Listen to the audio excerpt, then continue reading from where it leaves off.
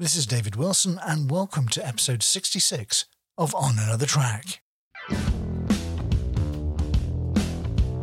For me, I just find people incredibly interesting, and I like to go to the soft underbelly as well. And it's amazing. It's a bit like the psychologist's couch sometimes, you know? It's like talking to my older brother. You know, you're giving me good advice so I don't get in any sort of trouble. My older brother's name is David as well, so it kind of fits, you know? That's the voice this week of Richard Blank. He's CEO of Costa Rica's call center, a pinball wizard who has single-handedly reinvented the call center culture. Welcome along to my podcast series On Another Track. We're here to explore people and places from around the world. We hear the stories that have transformed my guest's journey and help them get on another track.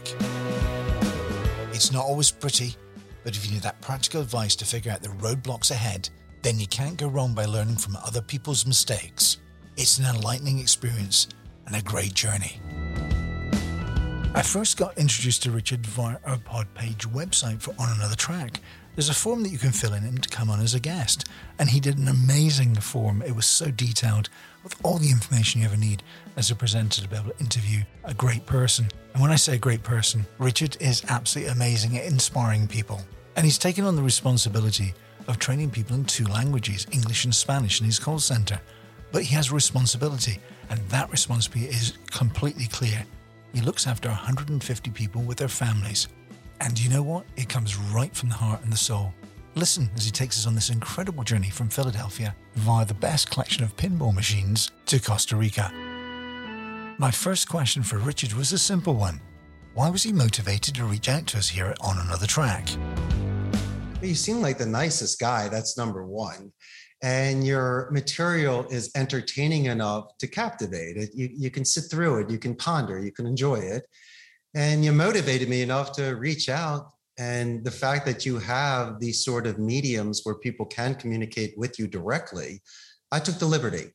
And obviously we're 3,000 miles away, but it's not the point that we can't be friends and share an hour together and to share ideas. So before we got on today, we were explaining a little bit about our backgrounds. And when sometimes you go through a tough time, instead of lashing out or doing the easy way out and getting into more trouble, what you did was investing that time for yourself and also to assist others. And so once again, I'm here today to support what you're doing and to know your audience. And once again, just to say, go, David, go, because I think the work that you're doing is incredible. Okay, you've bigged me up enough now. My head won't get out the door, so stop it, okay? But no, seriously, I do appreciate that because this feedback is incredible. And I think, it's very hard to get that back from, your audience out there sometimes because people are so busy, and they don't invest the time to come on the program. They may listen, which is fantastic. Yeah. But thank you so much for taking that time out to fill in your information and to come on the program. You're welcome. But here's the thing. You just alluded to it when you're in your spiel there. You're 3,000 miles away. So tell the audience a little bit about you and how the heck you got 3,000 miles away. We got to go way back to Northeast Philadelphia in Pennsylvania. Okay. I was graduating Abington High School in 1991. And like some of my friends that had opinions given to them and predestined careers set up for them and going to Ivy League to study medicine, law, engineering, and architecture, I myself was more of a dreamer. I gravitated towards my favorite class in high school, which was Spanish. And I got the encouragement from my principal and Spanish teacher that gave me college recommendations to continue that studying. Now, that's a pretty big gamble. I mean, it's a broad education being a Spanish communication major. But during college, I interned at Telemundo. So I got a chance to do promotions and public relations and use my second language skills. And post-grad, I worked for the importers of Corona beer. So once again, promotions, public relations, and Spanish. So I was utilizing what I studied. I was marketable. Out of all of my friends, I was the only one that was bilingual.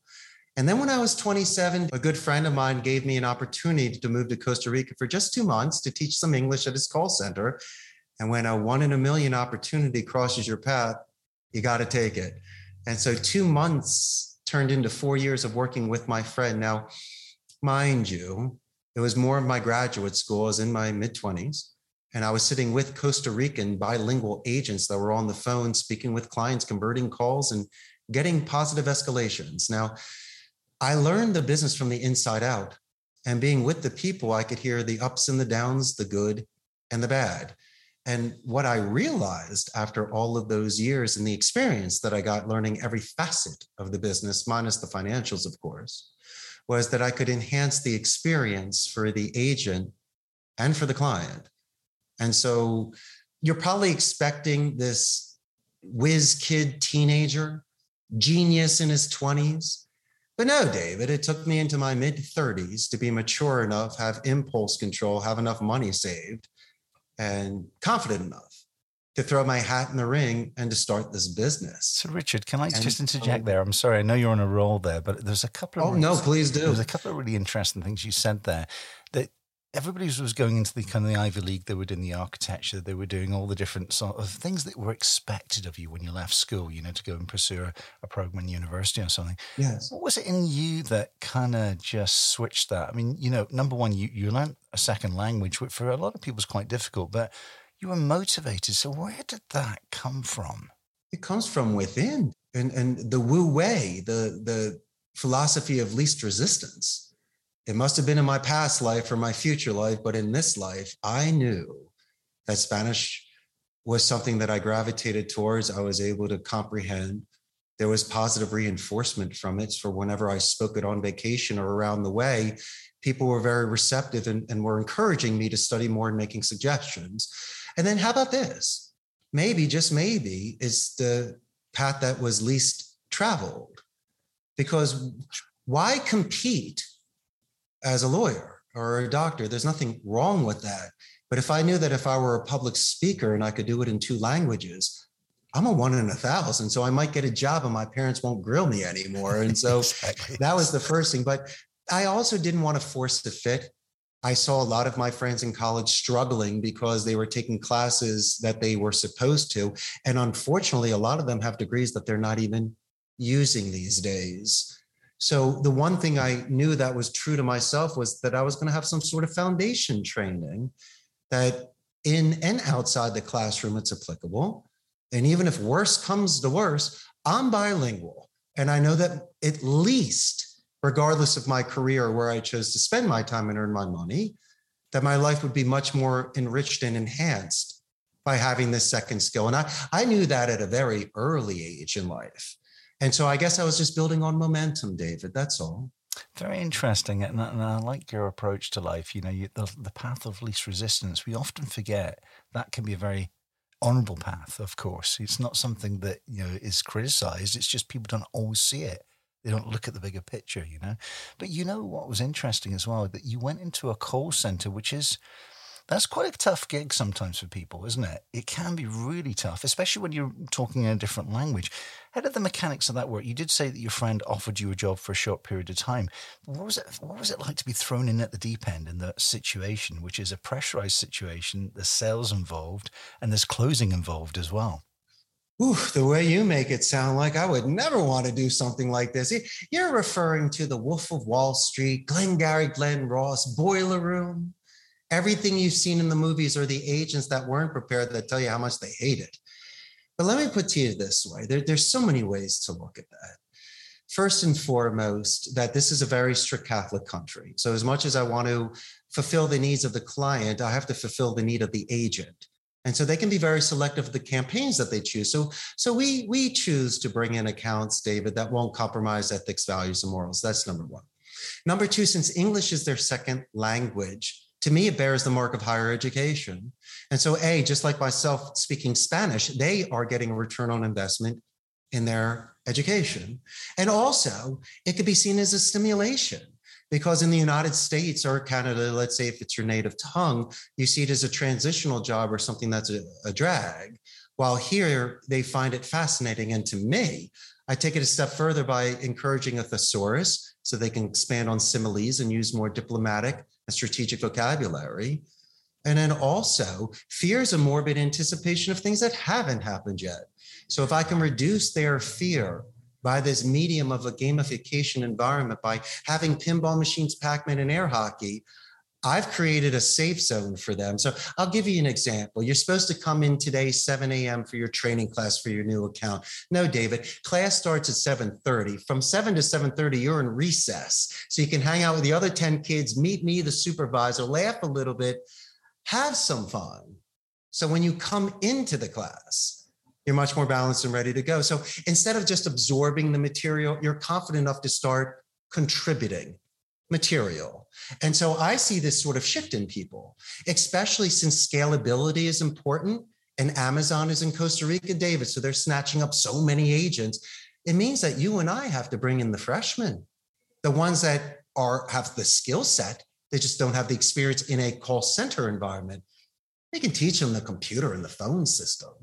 But the one thing you and I are going to do, my friend, is mold them with very good habits and giving them a level playing field, supporting them with their material. So there's no second guessing. And so by creating this sort of neutral environment where they can make friends, they're supported, the boss knows their name, we break bread together, the chances of attrition, the fear that you were mentioning, the stress that they have, all that's thrown out the window because we're focusing on the art of speech. And today, with non-voice omni-channel chat, filling out form support, it's very informal. And it seems to be more of the norm.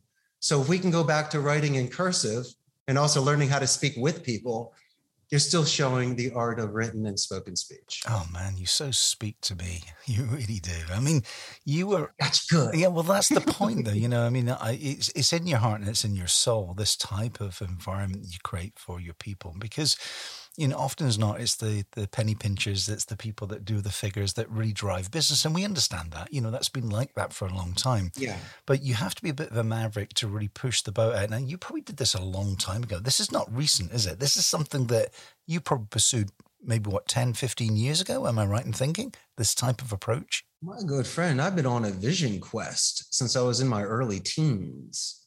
And I had these sort of imagery of where I was going to be. I was always very concerned about getting caught up in the rat race. Like if you ever watch those videos, like Freddie Mercury and David Bowie had a song Under Pressure. And it shows a certain section of the video when all the people are being shoved into the Japanese rail carriages. And that concerned me. Or when you're watching these sidewalks in metropolitan areas with the thousands of people walking in their suits and briefcases in one direction, as Pink Floyd, The Wall going into the grinding meat machine, it sounds enticing or it's what you're supposed to do. It just felt like I was selling out and I was selling myself short. I could have always clicked my heels, David, come home and get a job, but I needed to live with myself. So at least I had to throw my hat in the ring and try. Oh, you know what? Well, you have to live with yourself. I mean, that's one of my sayings, you know, I like to go to bed with a clear conscience, sleep with a clear conscience. And for me, that's so important. Yeah. So what barriers did you get? What resistance did you get, if any? I mean, because we're talking about a different culture here in Costa Rica. Was it one of open arms? They understood where you were going and you know, speaking to the soul and building people up and giving them time to breathe? Or was it something that you had to try and just gradually change the culture over a period of time? How did it work? No, it actually was a beautiful transition and it happened immediately. By coming into Costa Rica and investing my youth in mastering their language shows very good faith. Once again, a lot of the things in Alberta, Philadelphia, that we hold dear and important really don't have a lot of value overseas. And so you really are just showing them your essence. And I think that was very easy for me as well. Little did I know that I would be embraced where I could be feeding 150 families a month here, wow, building a business here. And so, as I mentioned, it kind of spiraled and built upon itself in this momentum. Now, that was Costa Rica. Now, prior to coming here, I did have a few naysayers, gray believers, and Debbie Downers and negative Nancys. And usually, David, these are people that know you well and they love you and they're part of your circle. And what I've noticed, and it's not their fault, it's just in regards to perception, that their NO means that they don't KNOW. Enough about what I'm trying to say. Unless you learned a second language, moved abroad, started a call center, thank you for your advice and I appreciate it, but it's really not going to assist me. And so the best thing that we can do is just to keep some open minds. But here's the thing. If you can get past your parents' guilt, David, you can pretty much live anywhere in the world. So on a personal note, I had to not prove people wrong. I almost had to show my potential. And I had to do it sometimes in a selfish way, where I had to back up how I feel, even if I disappointed people. And that was temporarily because they just didn't understand. But now that the story has a happy ending and everyone's winning, now they could say, oh yeah, I believed in you the whole time. Well, yes and no. I mean, you always did, but maybe some of that other stuff was able to ground me, focus and balance me. And collectively, we were able to work off on that, enabling me to get to where I am today. You know, you said something very profound there, and it's really interesting. A number of the interviews that I do, getting over your parents' guilt. I mean, that was so amazing how you just expressed that. It's heavy. Well, it is, because I think, you know, I'm going to be talking about the British culture, but it's not unlike the American culture in terms of the way that we're brought up and the structures that we work within and how guilty you feel by letting your parents down. You know, it's kind of endemic in the way that we're educated, you know.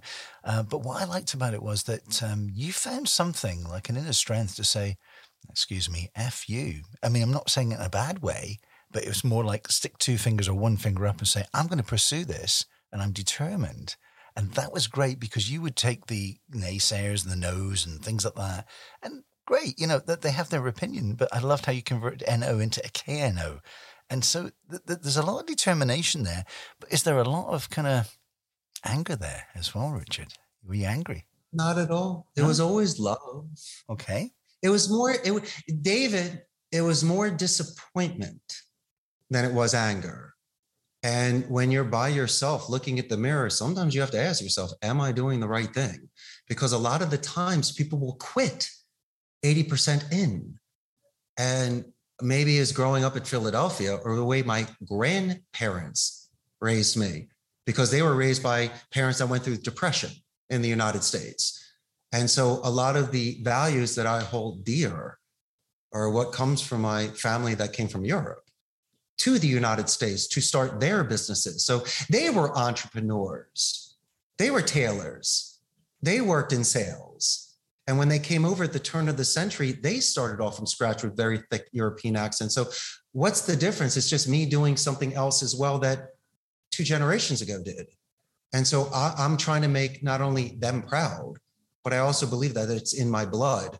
So if my parents are feeling comfortable living in Philadelphia and Arizona and just chilling and just figuring that is, well, it's because you paused for a generation. We're nomads. Sometimes we go where we need to go for better lives. And that's what I decided to do. Oh, I absolutely adore what you've just said there. And it's very interesting, actually. And I'd love to talk about family in a moment, actually, because I do want to go back to the call center first. Sure. But you are so much the story of the new world, you know. But again, it's these different kind of, I call them Y junctions, but forks in the road. You take a left or a right. It leads you somewhere, you know, and don't be frightened to make the choice. And you weren't frightened to make the choice. That was the important thing. So I want to ask about the call center, because this will be of interest to people in business all around the world. Logistics of setting up a call center. Did you do it from absolute scratch? Or was it, you know, did you have any experience from, you know, doing a call center in the US or working in an environment like that previously?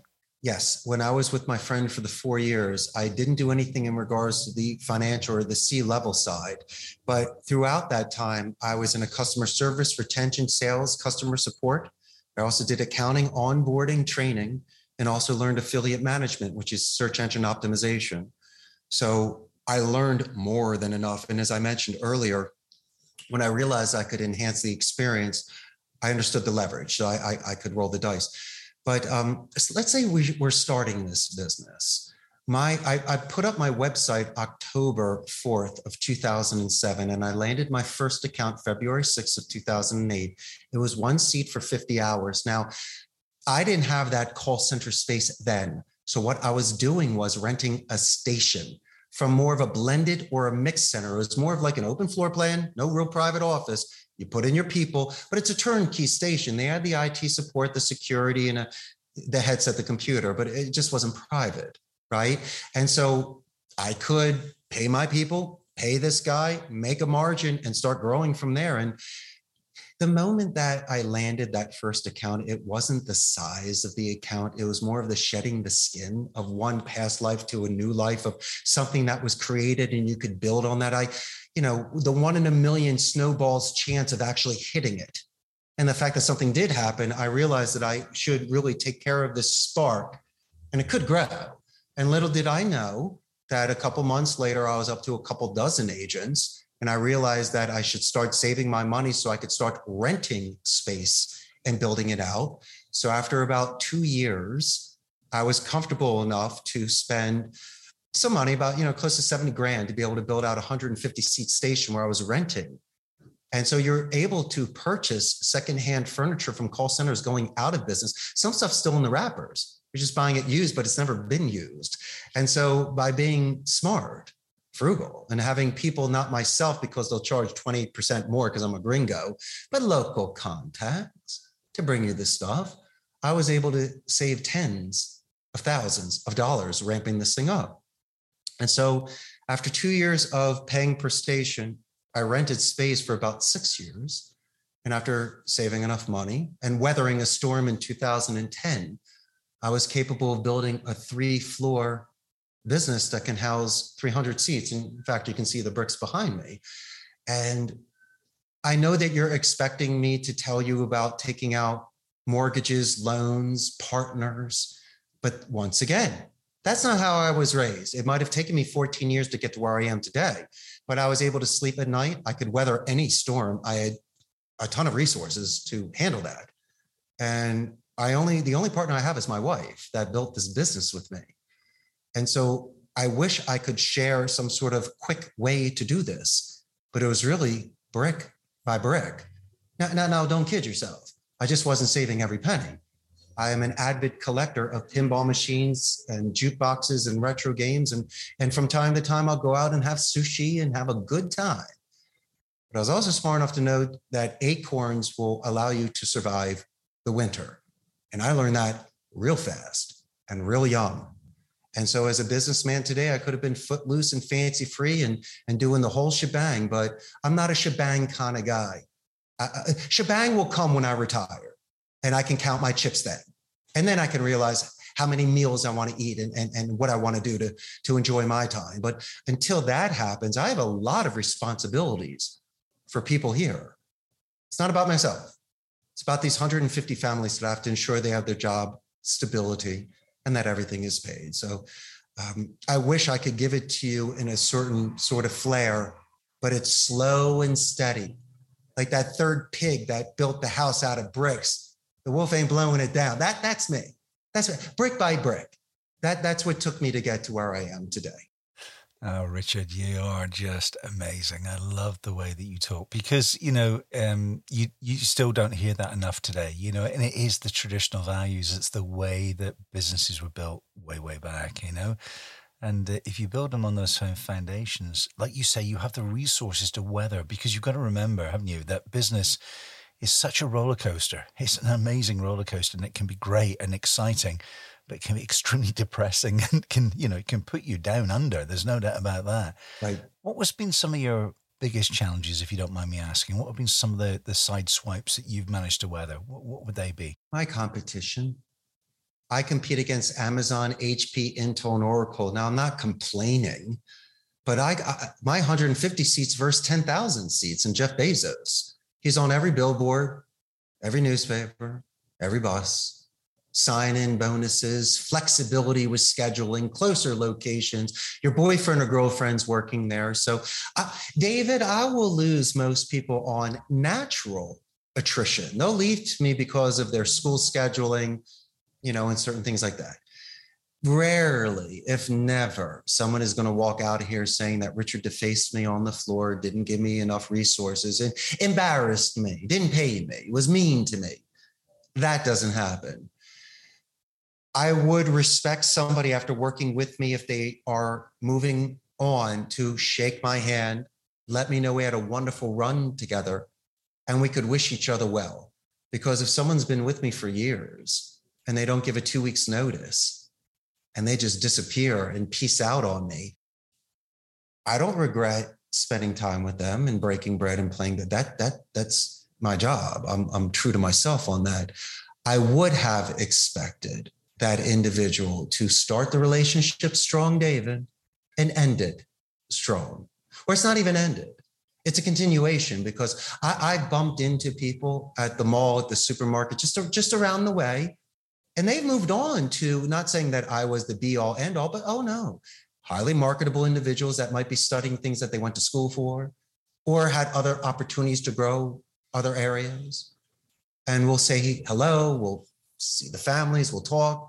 And they will always say, Richard, you really were wind in my sails. You gave me that confidence when I was 22. Now I'm 28 now, and look what I've done. And so relationships are strangers or friends you haven't met yet. And so individuals that haven't worked with me for a single day don't know me. And after they've worked with me, I would still expect to say hello with you. I'm not your boss outside the office anymore. We had time together. And so maybe I think of it a little bit differently, but no, you said it earlier. Every interaction, every relationship that you have should be taken into consideration and has extreme value. So that's the way I think about that, my challenges. Very perceptive. I like it. So here's the $64 million question. What makes a great employee? Somebody that puts their ego aside, somebody that is capable of being coachable. It's not easy. And people say constructive criticism. Okay, whatever. I believe that if the best improvement is self-reflection. And since we're in an industry where your calls are graded by quality assurance through metrics and KPIs, David, which are key performance indicators, there is a certain structure where we listen to your calls. That's what I pay you to do. What I expect the agents to do is to have additional soft skills, ask a follow-up question, right? And do certain things with active listening so the client has a better experience with you. But, if they can listen to their calls as an arbitrator, as a neutral third person, they're capable. As much as they want to improve themselves, if they are knowing that they're too loud, too soft, too fast, too slow, are they interrupting? Are they not pausing enough? Were they not active listening when it came to the military alphabet, when we're repeating information? And so it's almost like looking in a mirror. Mirrors don't lie. And we're fortunate enough to have these sort of recordings to our agents, besides grading them on their job. I specifically go over the phonetics and the soft skills with them. And I've seen two types. I've seen those that are coachable and that are willing to improve their stability and their delivery. And then I have others which have bad habits that they brought from another call center, or it's within themselves and they're not willing to change. So if you come back to me every week and haven't practiced your violin, I'm going to know. I mentioned this rebuttal to you earlier. You're supposed to do a positive escalation with the gatekeeper by letting the decision maker know that this individual transferring the call is amazing. You forgot that. You forgot to review this stuff. Since you have me on the phone, do you have any additional questions for me? Why didn't you mention that at the end? You could have reviewed something. Stop being a print and be more of a painting. Stop being a character, David, and be more in character. Remember to still be raw and have the essence that what got you into doing this in the first place. Because when people are too well rehearsed and they know their lines too well, they become plastic. And those are the sort of things that will just make any sort of interaction less effective. And I want to add to that, they stop listening, don't they, as well? They do hedging. They go, yeah, okay, all right. No, because if someone's repeating information to you, David, and they say, yeah, I live on 123 Main Street. Okay, it's not okay. Main Street's dangerous. It's like sometimes in certain questions, they should say, David, you said 123 Main Street. Is that correct? Yes. Thank you. And so a lot of my agents, through hedging, through bad habits, through just being lazy in regards to their interactions with those with whom they're speaking, once again, they're not paying attention. And there could be that 1 in a million shot where a dog is barking. And instead of just saying, oh, excuse me, put the dog outside, first I can use a Me Too technique by saying inadvertently and passive aggressively how much I love your dog. And it's obvious it's barking. But then I'll do the follow-up question, David. I'll ask you what the dog's name is. And you will say Fluffy. So then we laugh about Fluffy for a minute. You put Fluffy outside, you come back. And then we anchor there, because that's usually when you ask me again what my name is. And me, I use a buffer boomerang technique where I say, David, that's an excellent question. My name is Richard Blank. So those are the sort of things where instead of me pitching you, forcing a hand or angling a call, the best moments are on the calls that. And so if people can just take a step back for a second and relate to people in that way, I think that instead of making 100 phone calls a day, David, for a telemarketer, make 89. Why don't you spend an extra 30 seconds to do some due diligence on the company or LinkedIn just to know the company culture? Or maybe if Fluffy happens to come up on the call, why don't you just stop for a second? Talk about the dog with David, because at the end of the call, it's going to be great. Both will be great, the dog and the call. And I just want people to slow down, because they're anxious. They're thinking about the future. They're depressed and thinking about the past. Very, very rarely are they in their balanced, centered now.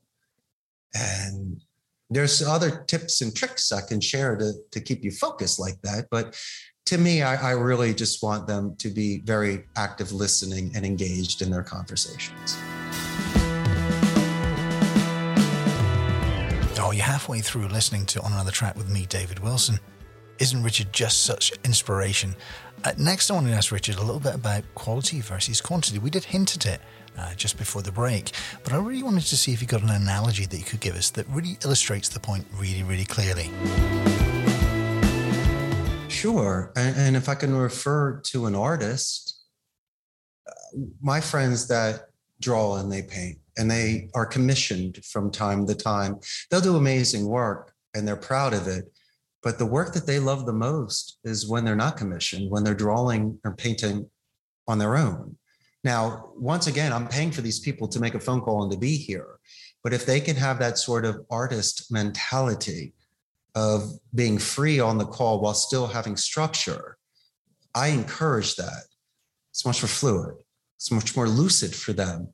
So they can really, once again, close their eyes and imagine the people that they're on a conversation with. Follow this. We're in a controlled environment here. And a lot of the times, the best conversations are when you're using your 5 senses. So if you and I are out at a bar having pizza and drinks, all 5 senses are kicking in. But when we're on a phone call, most of the time it's non-visual.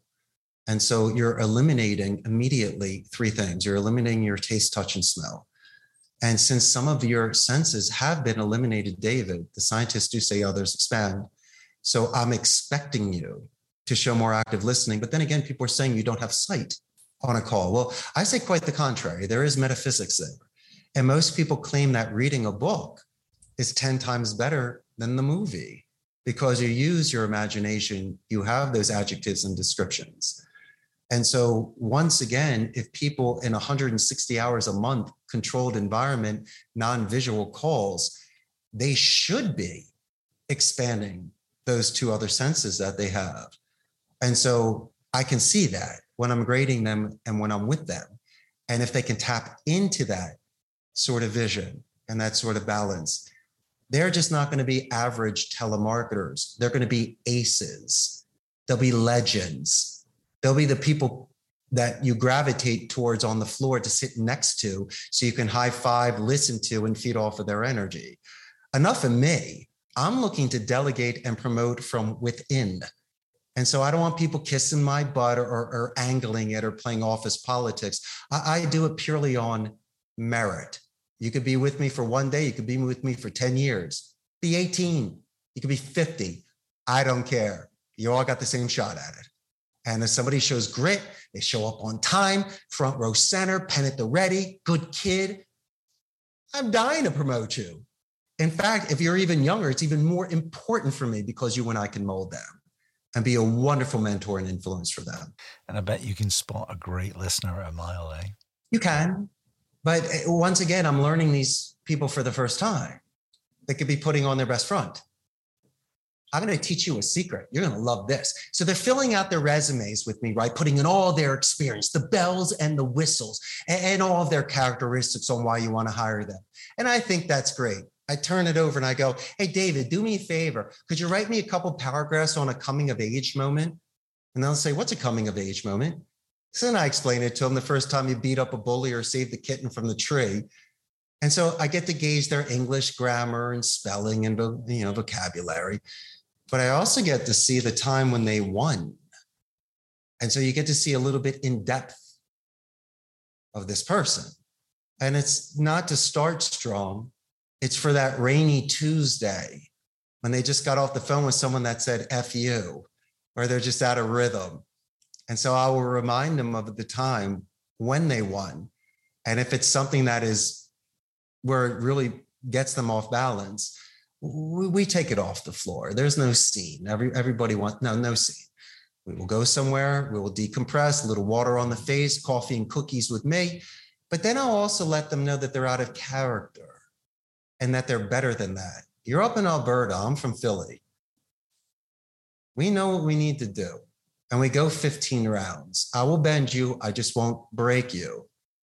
But how do you expect to master the next level if you can't master this level? And so the best thing for me to do is to reassess, reset, restructure, and to get this individual to learn not from their mistake, because it's not a deal breaker. They didn't break any labor laws. They were just off for a minute. And so the best thing we can do is to reserve and preserve their dignity so they don't spiral out of control and take the easy way out and just quit or go get drunk at lunch or just not try anymore. And then you just see a fading flower. And that's just, that's a shame. And there's things outside the office, David, that we can't control.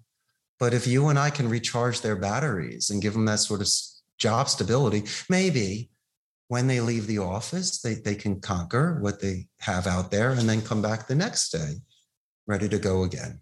Totally a holistic view. I really, really admire you for that, because it takes guts in the business world to do that. Yeah. And like you say, you've got that competition out there, but your retention rate. What competition? Jeff Bezos hasn't played pinball with them. You and I are the ones eating pizza with them and ribs with extra sauce. You tell me, isn't that a real boss that eats ribs with you? Totally. I mean, I'm totally, we're boxing the same corner here. You know where I come from, It's feel, felt, found. It's about what people feel, what's in their soul, How do we address that and how do we enhance that? And that's right. Like you say, it's that you want that flower to grow and just be beautiful and you make other people beautiful. I mean, it just sounds, I think in the North American world, and this is the shocking thing for me, coming to Canada and North America from the UK, mm-hmm. I was very, very shocked how cutthroat it was and how hard it is on human beings, in terms of their soul. And that was really shocking for me. And it's something that I couldn't get to grips with at first. And almost you have to insulate yourself a little bit. And then you don't become an active member at work. You don't become an active member of society because you end up hiding away, because it's easier to hide away from the pain. And what you were talking about, people go out and get drunk or they just give up. That's the easy way out. The hardest bit is to say, look, I can help you, but you've got to make the effort. I'll show you the path, but you've got to walk it, And I think you're very much like that. And the impression I'm getting as well is even when you have somebody who's very challenging, you see that rough diamond, and there's such a beautiful, feeling that you get when you finally hone that lovely rough diamond, and you said, I saw something in you. And they're ultimately successful. And those must be some of the best things that happen. Yeah, but David, the only way to see that is to be able to be okay with yourself first. Yeah. Because if I'm not complete, how can I expand my branches and roots? So thank God right now I'm lucid, I'm shining, I'm very clear, because I give myself a lot of me time, my own meditation. I like to work out in the morning, wash cars on a Sunday, and play pinball a bunch. I can't do Easter meditation. I don't have that sort of discipline. But I am capable of giving myself enough time to decompress, to reassess, and to prioritize. And so, as I mentioned before, once I'm okay and I'm settled, then I'm capable of seeing things a certain way. Because if I'm in a pissed off mood, then I'm jaded. And what you're saying that I saw crystal clear, I'm not going to see, because I'm seeing everything as a nail and I'm a hammer. And all I want to do is just knock away. But no, I've been happy for a very, very long time. I've been pretty much happy my whole life. But ever since I was really true to myself at 27 and expanded upon that and married the girl of my dreams and started a company with her. And I live a luxury trade. I live in Central America. I have a business. My company runs so well that I can jump on a podcast on a Tuesday afternoon with you for an hour and still make money. And my company's running great. Once we are done, I go back into some meetings, but I didn't miss a beat. I have everything where it needs to be. And so I'm capable of taking this time. Everyone says, oh, you're so busy. Well, if I'm so super busy, then I don't have good time management. I haven't delegated. I'm not bragging to you that I'm overextended. That's stupid. I mean, maybe if I'm putting 80 hours this week, it's because I'm preparing for the following week. This is not catch-up time. This is preparing for it's almost like a chess player. The grand masters are thinking 5 steps ahead. They're not catching up. And so some of this work that you see me do, which might seem excessive because I'm a business owner, I'm not behind, I'm ahead. And I have so much energy in me, I got to put it somewhere. And one of them right now, and I've been on this kick for the past 60 days, are these podcasts. And they say, Richard, are you selling? I have nothing to sell. David, put your checkbook away. There's no seminar. I have no book. And most of you people don't even need a call center. And so I'm just really here just to share ideas with you to make a very good friend north of me. And I'm going to say it a second time, and to support what you're doing as you are supporting me right now. And so if your listeners can take anything away, look at 2 friends that are hanging out for the first time face-to-face.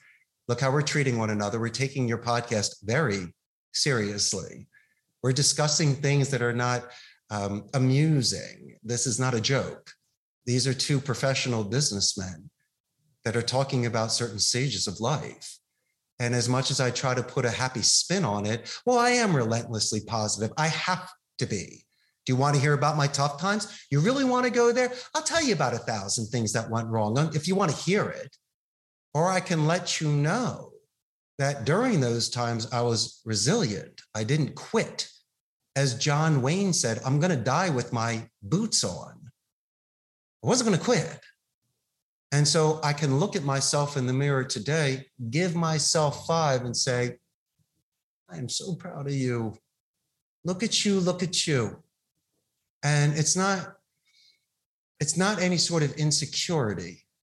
It's my own personal reinforcement, because my ego is fine. It's my id, it's my soul, it's my essence. The fact that I feed families here, and I'm not just a one-man shop racking it in and stacking the dollars. The fact that I can see people improving their lives, and these multi-general families where their grandparents and parents live with them, I hold that sacred, like you have no idea. And that, my friend, is why I believe that I am in the stage of my life where I am today. Wow. Well, it washes over you. The kind of, you're feeling it's great. It's a lovely feeling, Richard. And I think it's you bring it out of me, David. You're interviewing A+, man. Well, the thing about it is that you speak so clearly to me, because that's the thing that I've always pursued in my life, With Queen's English, you're complimenting my English and my accent. You've got a great accent. I love See, it. that's teasing. Look at the British humor teasing me. Thank you. You guys are just jealous. You can't do sarcasm to save your life. Come on. But anyway, joking apart. But here's where I want to go now. We briefly mentioned family before, so I want to dig into that lovely soft underbelly of Richard, okay, and his family. You did mention a little bit about it. Yes, and I want to just see a couple of things, a couple of really clear things. Where did the history of the family come? You alluded a little bit from Europe, and, we're all immigrants to a certain extent. But also what I want to know is who and when in your family did somebody influence you in such a profound way? How did you pick up these great attributes and those feelings that you can now convert and put them into a business and support other people like you're doing? Well, when my great grandparents on both sides came from Romania and Russia, and then the other side, my mother's side was Germany and Poland. When they came over there, as I mentioned before, they were tailors. So my great grandpa Louis looked beautiful in his suits. He looked great.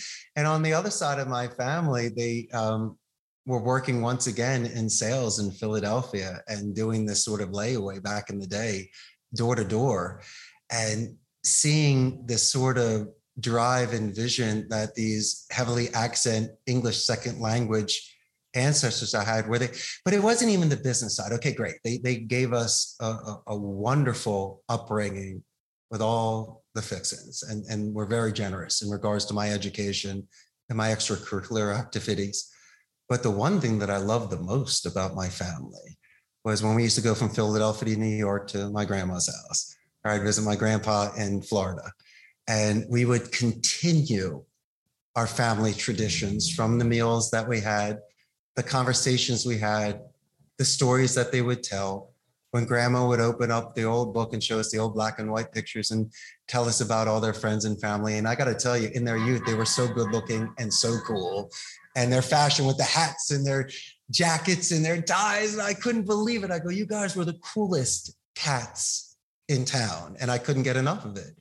And so I guess once again, just by seeing these young men and women that I'm older than now, but I'm looking at my great grandparents in their youth that were young, that took the boat over through Ellis Island and started from scratch and built these businesses. I was just so proud of them too. And I didn't know what else to say, but I guess it's my family tradition. And I had to keep it going. But I find those old photographs and stories amazing. And if you ever have the time to sit with your grandparents and parents, I would record them and have them tell the stories about your aunts and uncles, because when they're not with you anymore, you won't have those stories. And my mother knows those stories inside and out. Pass them to me, and I tell them to anybody that will listen. And that's very important for me. And most of the stories we tell are just universal stories about smiling and being kind and open-minded. And if someone offers you food, you always accept. And if they offer a second plate, you take that too. And you do all the right things. And it's just fun that way.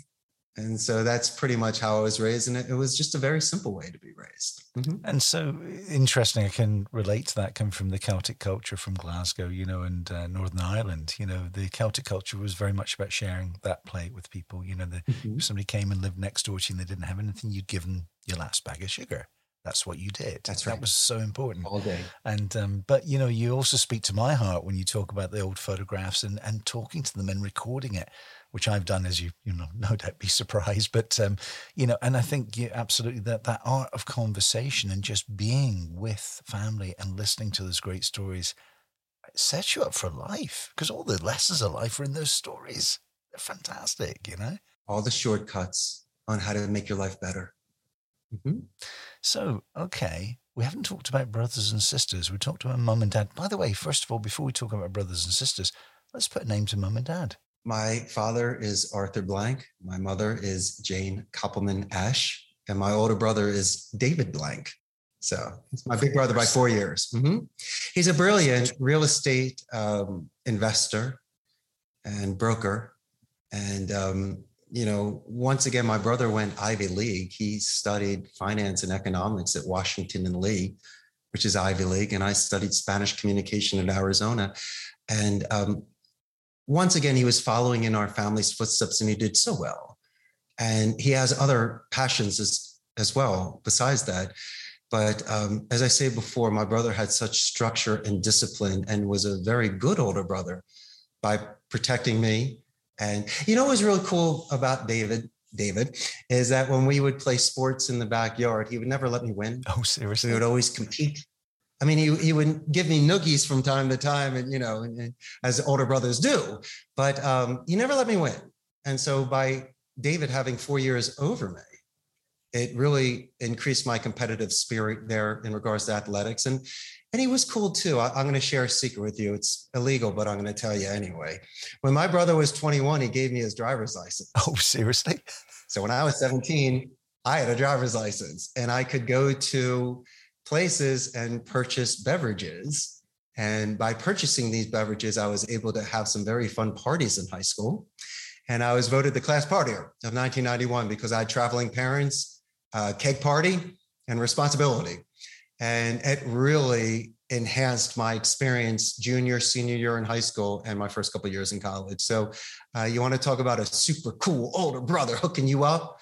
That's the deal. And so hopefully with this statute of limitations, it's been a very long time that I used my brother's ID. But anybody that's been in college that has that, obviously, it really makes your experience that much better. I told you, it's like the psychologist's couch, this program. We like to dig in there and find out these things. But, joking apart, here's the interesting thing. And I'll admit to things as well. In the UK, we were much more relaxed about alcohol, and certainly in Europe. And so, yeah, absolutely. You went to the parties at 15 and you took the bottle along, Oh, yeah. Didn't advertise it too much to the parents, but you did it. It was the important thing. You have to. The one rule I learned is if you trash the house, it's over. The house was cleaner when they used to come home on Sunday night. Then I'd get in trouble. You know what I mean? I'm leaving evidence. So funny. Yeah, it was, my parents would come back and say, what's been happening? And we wouldn't say a thing, but you could see his faces. Why is the trash taken out and the floor's clean? Fun times. But Richard, one question I wanted to ask you when you were younger, and this is always very interesting, I find, is what aspirations or dreams did you have when you were, very young? For instance, did you have the dreams like lots of people have to be a space pilot or an astronaut or, to drive trains or, something like that? What were your dreams when you were younger? It always revolved around adventure. Maybe when I was sitting in school and I was looking at these creeks and rivers like the Susquehanna River that would go by our high school, I always would say to myself, all right, let's just get into a raft, sit in that thing and see how far I could go.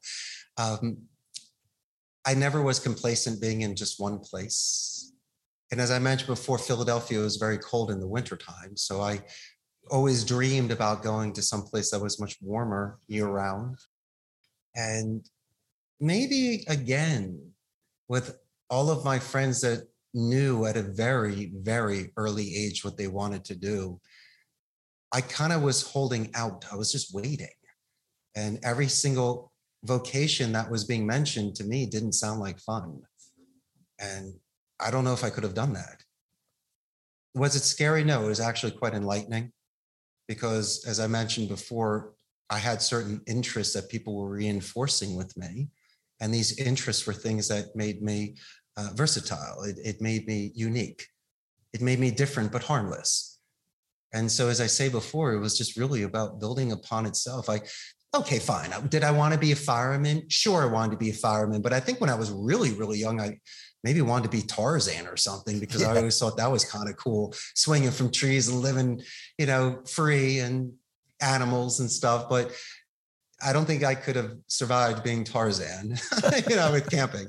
But I don't know. I mean, when you're 8 years old, you're different from your 18 to 28 to even 38. And David, mind you this, at 35, I started my company. So imagine when I was 15, I had no clue about even wanting to run a company. And so you could look at yourself differently from your hairstyles to the clothes and friends that you have, the music and your tastes. But I think a lot of it has to do with priority. Maybe when I was a little boy, my priorities was having an adventure lifestyle, an exciting lifestyle, not a bored lifestyle. And then when I was in high school, I realized, where are you going to go to college and what are you going to do? And then in college concerned me about investing that time and wasting that time. And then post-grad, I realized I was marketable, and then the rest is history. Forget about it. I used to remember going on to job interviews before the phones, and you'd have 4 or 5 people reading a newspaper in their suits, looking all serious in the waiting room.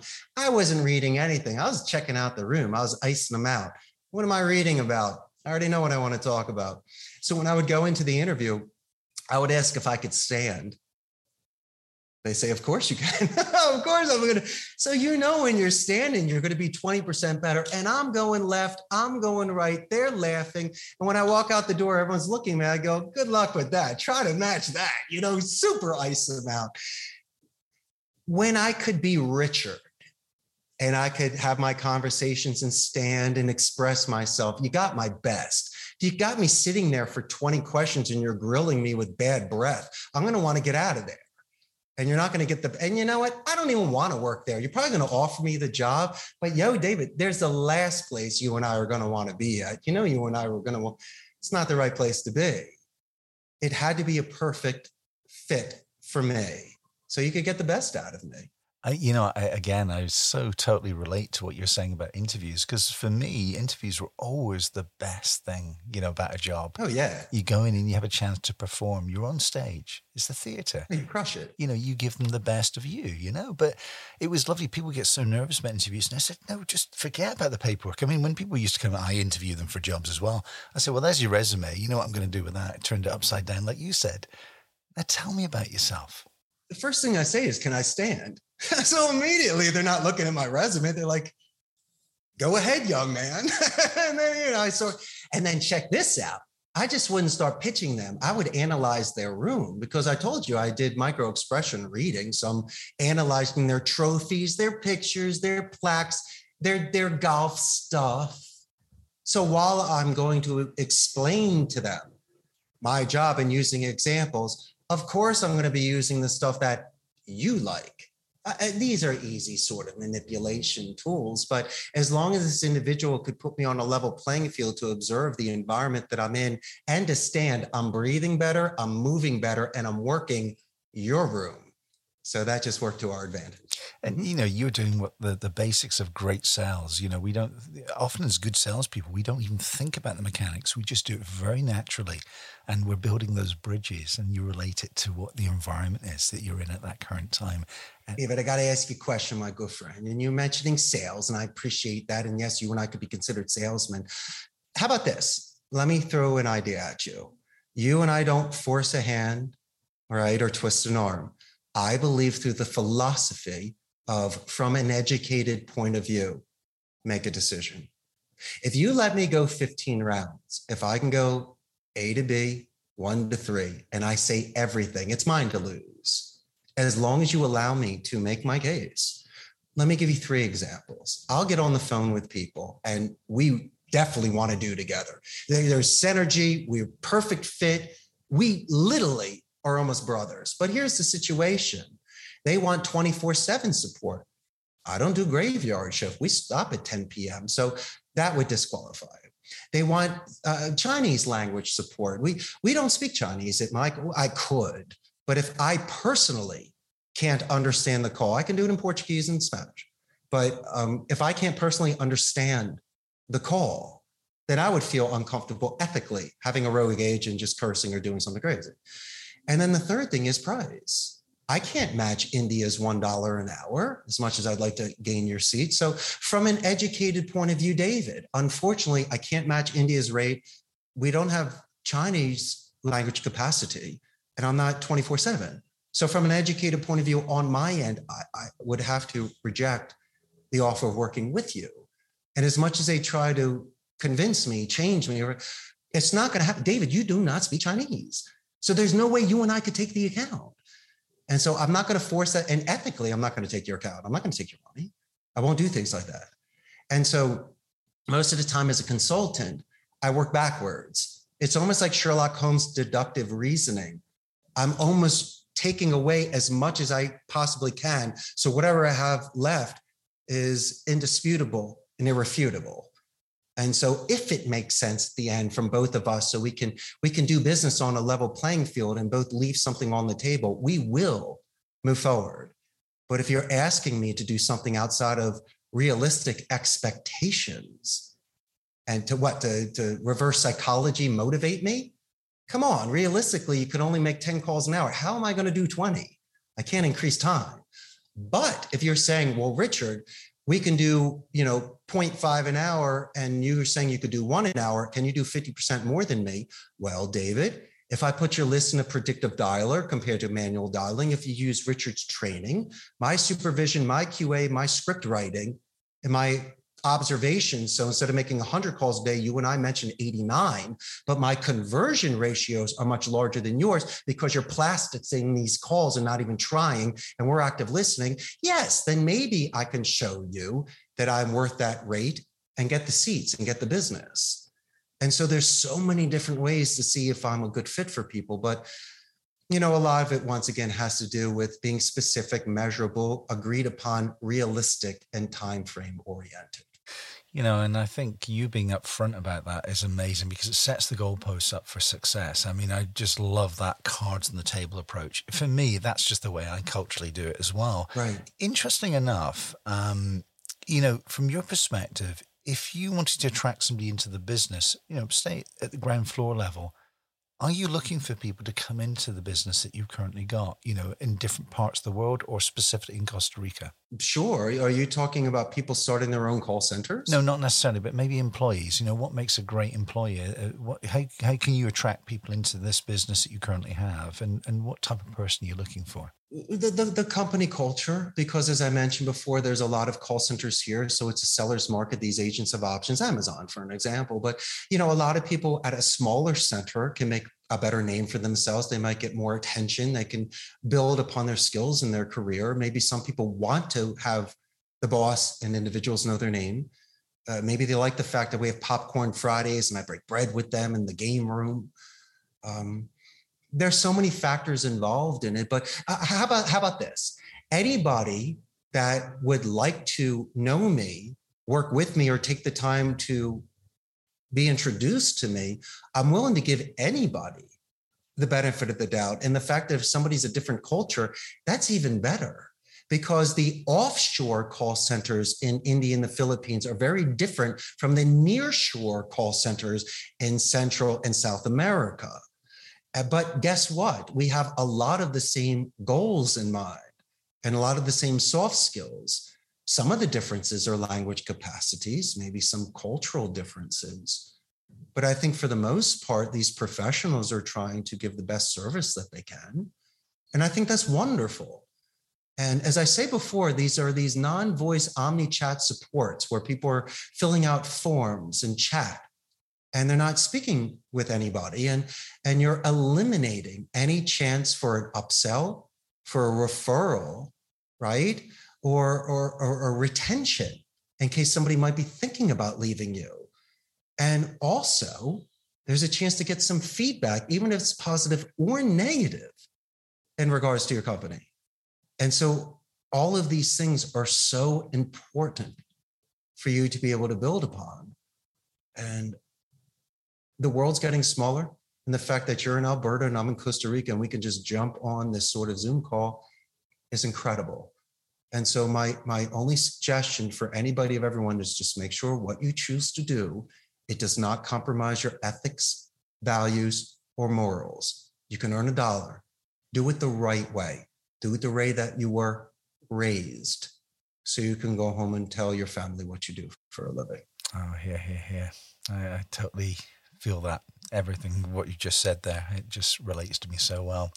Richard, in terms of companies that you would like to attract, and I'm not sure if this is the right question or not, but I'll ask it anyway, is there an opportunity for companies to reach out to you who would like a call center based around English and Spanish and Portuguese, for instance? Is that something that you're actively pursuing at the moment and talking to companies? Always. Absolutely. Now, there's many types. There are some very large companies that would need my center for an overflow because of their staffing. There's some smaller companies that might have a half a dozen guys working in their office, but they're not aware of the sort of infrastructure and the sort of systems that we have here that would be able to increase their productivity and their vigilance and the morals of the agents. And so once again, anybody that's looking to compare apples to see if a bilingual agent in my sort of structure could match or exceed the sort of numbers that they're doing at corporate. The things that's happening today with COVID, where people are either having agents work from home or just closing their offices altogether, these are options for people. But, for the most part, I think it more revolves around the structure that we have. Because if you got a bad script, a bad list, and a bad company culture, you're just going to fail anyway. But if you need that sort of consulting and the way that we write scripts, give the rebuttals, or just the comparison to the other verticals that I have to show them the sort of metrics, to show them the sort of patterns that I've seen other areas, that may be of interest to them. But as I say before, I don't want anyone to write me a check on the first day. Put your checkbook away. Anyone that contacts me, I try to earn their business, not by 5 hours on the phone. I'm not going to teach you how to ramp up a call center. Can't give you my special sauce. But if somebody comes to me with good faith and just wants to run an idea by me, the best thing I can do is no surprises, and I'm not your yes man. I will let you know if I like the tone, if I believe that the rhetoric is appropriate. I'm going to ask you specific questions to know if you're being forthright with me. Have you made these calls? How long have you done it? What are the metrics? What's the contact call to conversion ratios? What's the average talk time? What's your CRM system look like? What phone system are you doing? What's your list look like? What sort of training and onboarding do you do? What sort of coaching and support do you do? And as much as these people try to dangle an account in my face and they try to explain to me their experience, which is fine, and they have experience, I hate to say it, after 15 rounds of me walking backwards and asking you all the questions to see if you qualify so I can fulfill your needs, they realize that I know what I'm talking about. And as much as you're going to tell me that Joey can make 20 calls in an hour, no, you can't with a 15-minute talk time. It just doesn't work that way. And your wrap-up time and your note-taking. So instead of letting them know that they're being facetious, I will usually ask them to clarify it in another way for my own edification. And once they can't do it a second time, then, David, I make suggestions for them. I hate to say it, but I got to take them to school. And maybe if I can teach them something, then if they're prospecting other call centers, they'll ask better questions. Or if they're calling me, they're going to judge me on merit, not just on price or their own unrealistic expectations. Well, thank you for that. That's extremely clear. And like I said, that's a power bomb. Oh yeah. But it's good. You set the goalposts up. This is the expectations. And I like that. Richard, if somebody wants to get a hold of you, what's the easiest way to reach out? To call your local airline and buy a first-class ticket and fly down here. Come on, David, you know that.